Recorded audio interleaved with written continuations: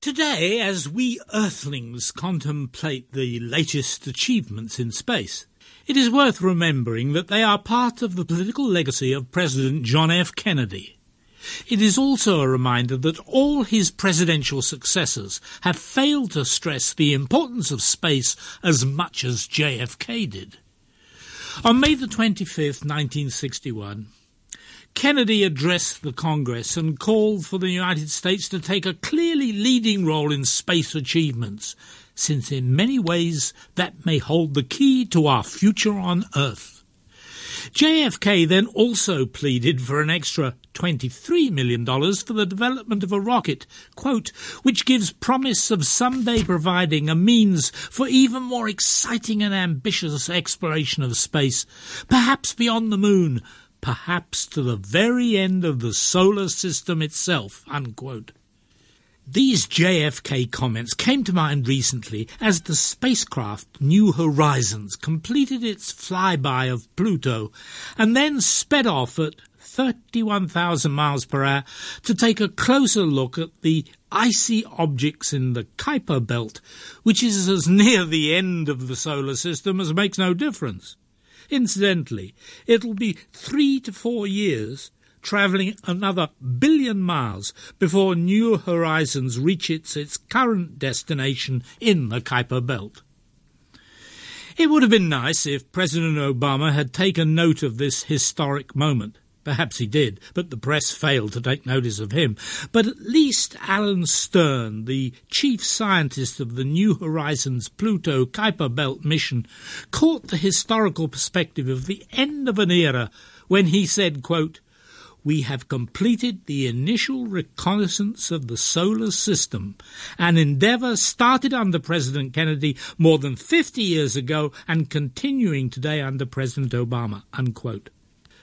Altogether, US spacecraft have explored the inner planets, Mercury, Venus, Mars and Earth, and the outer planets, Jupiter, Saturn, Uranus and Neptune, at least once, and sometimes several times, as with Mars and Jupiter. The most distant planet, Pluto, was the last to be explored, and it will be another 16 months from now before all the insights which New Horizons has gained through its 7 instruments have all been transmitted back to Earth. Pluto was demoted to being a dwarf planet soon after the mission started. Already Alan Stern notes that, quote, "On the surface of Pluto we see a history of impacts, a history of surface activity in terms of some features we might be able to interpret as tectonic, indicating internal activity on the planet at some point in the past, and maybe also in its present," unquote. New Horizons measured Pluto to be 1,473 miles in diameter, a slight increase on previous estimates, and reported that Pluto is officially larger than any known solar system object beyond Neptune, figures which may be used if there is a move to restore Pluto's full planetary status, as some officials would like. New Horizons photographed and measured Pluto's 5 moons, 4 of which were only discovered after the spacecraft had begun this journey from Earth. The probe also discovered an 11,000-foot-high mountain range in Pluto, which may still be in the process of building itself up. Alan Stern, the New Horizons leader, was reported saying that New Horizons was the capstone of America's reconnaissance of the solar system. According to the New York Times, Bill Nye, chief executive of the Planetary Society, replied that he preferred to think of the Pluto flyby as having kick-started a new phase of exploration, a search for the end of cosmic loneliness. "I really want to find life," Nye said, "because if we find life, it would change the course of human history." Too often, amidst the rush and bother of today's frantic life, many vital issues get completely lost to view. Crucial questions are too seldom posed, let alone answered. So it was very stimulating and provocative to log on to a new website after it first appeared on July the 20th and to read 2 fundamental questions and 1 straightforward answer about humanity and space. Are we alone? Now is the time to find out. Who are we? This was arresting, to say the least. But so was the open letter that followed those questions, signed, so far, by 31 individuals, many, though not all, leading figures in the world of astronomy. So let me just read to you what I then read. Quote, "Are we alone? Now is the time to find out. Who are we? A mature civilization, like a mature individual, must ask itself this question. Is humanity defined by its divisions, its problems, its passing needs and trends? Or do we have a shared face turned outward to the universe?" In 1990, Voyager 1 spacecraft swiveled its camera and captured the pale blue dot, an image of Earth from 6 billion kilometers away. It was a mirror held up to our planet, home of water, life and minds. A reminder that we share something precious and rare. But how rare exactly? The only life? The only minds?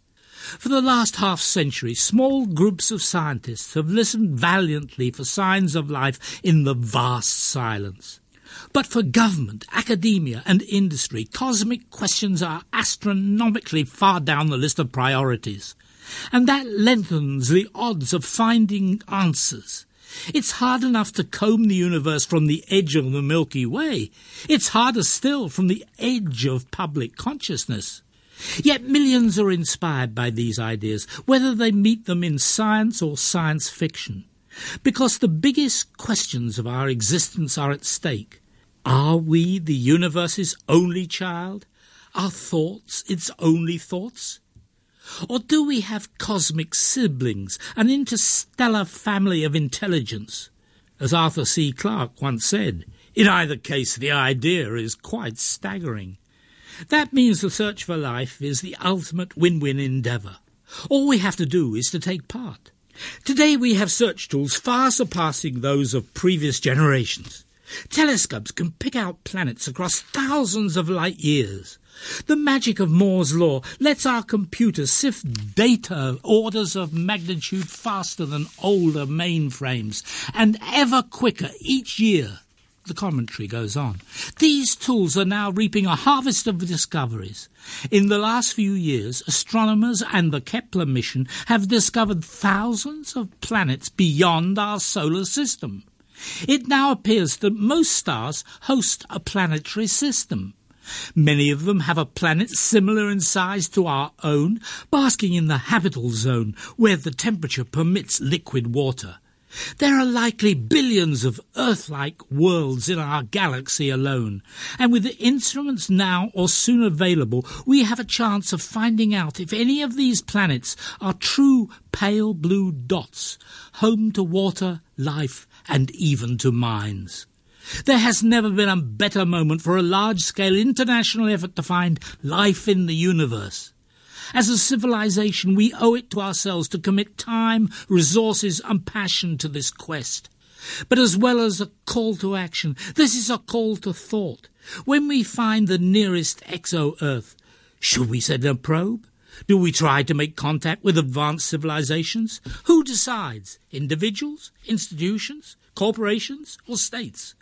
Or can we as a species, as a planet, think together? 3 years ago, Voyager 1 broke the sun's embrace and entered interstellar space. The 20th century will be remembered for our travels within the solar system. With cooperation and commitment, the present century will be the time when we graduate to the galactic scale, seek other forms of life, and to know more deeply who we are." Unquote. This thoughtful, not to say provocative commentary appeared in the new website breakthroughinitiatives.org. Both the website and the commentary appeared on July the 20th, 2015, as Russian businessman and investor Yuri Milner announced at a gathering at the Royal Society London a greatly enhanced search for extraterrestrial intelligence. He pledged $100 million backing for his breakthrough initiatives with which to reinvigorate the search for life in the universe. Yuri Milner, named after Yuri Gagarin, the first man to orbit the Earth, has evidently made a fortune in Silicon Valley by backing startups like that of Facebook. Milner now seeks to spend $100 million over the next 10 years to intensify the so far fruitless search for life beyond planet Earth and beyond its unpopulated solar system. This will be done by using the best radio telescopes to listen for potential radio signals coming from advanced civilizations living far beyond our solar system. The scheme is called Breakthrough Listen, which will book time at radio telescopes, thereby allowing scientists and astronomers to monitor millions of radio frequencies and to sift their findings, a process which the latest developments in computing make perfectly possible. Milner told a press conference on July the 20th, the scope of our search will be unprecedented. 1 million nearby stars, the galactic centre, the entire plane of the Milky Way, and 100 nearby galaxies.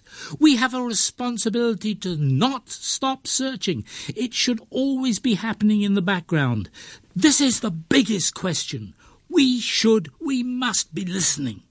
The contrast between past and present is illustrated by Professor Emeritus Frank Drake, as reported by Dennis Overby in the New York Times. Quote, Frank Drake started it all in 1960 when he pointed a radio telescope at a pair of sun-like stars, hoping to hear a hello. He heard nothing, which has pretty much characterized similar efforts ever since, unquote. Today, Milner is already negotiating for blocks of time with two of the largest radio telescopes in the world, the Robert C. Byrd Green Bank Telescope in West Virginia and the CSIRO Parkes Telescope in New South Wales in Australia. Overby reports in the New York Times that both telescopes have had financial troubles in an era of flat budgets and have been seeking partners to help keep the observatories running. Milner has agreed to underwrite 20% of the cost in return for 20% of the observing time, so that astronomers and scientists will be able to spend much more time than previously searching for radio signals. Physicist-cosmologist Stephen Hawking, whose life was featured in the movie The Theory of Everything, and who speaks using a computer-generated voice due to the effects of motor neuron disease, was effectively a co-sponsor of this event. He produced a prepared statement on the breakthrough initiatives, and here it is in full, because in the press you only got a couple of words. Quote, I'm here today because I believe the breakthrough initiatives are critically important. To understand the universe, you must know about atoms, about the forces that bind them, the contours of space and time, the birth and death of stars, the dance of galaxies, the secrets of black holes. But that is not enough. These ideas cannot explain everything. They can explain the light of stars, but not the lights that shine from planet Earth. To understand these lights, you must know about life, about minds. We believe that life arose spontaneously on Earth, so in an infinite universe there must be other occurrences of life. Somewhere in the cosmos, perhaps, intelligent life may be watching these lights of ours, aware of what they mean. Or do Earth's lights wander a lifeless cosmos? Unseen beacons announcing that here on one rock the universe discovered its existence. Either way, there is no bigger question. It's time to commit to finding the answer, to search for life beyond Earth. The breakthrough initiatives are making that commitment. We are alive. We are intelligent. We must know. Unquote.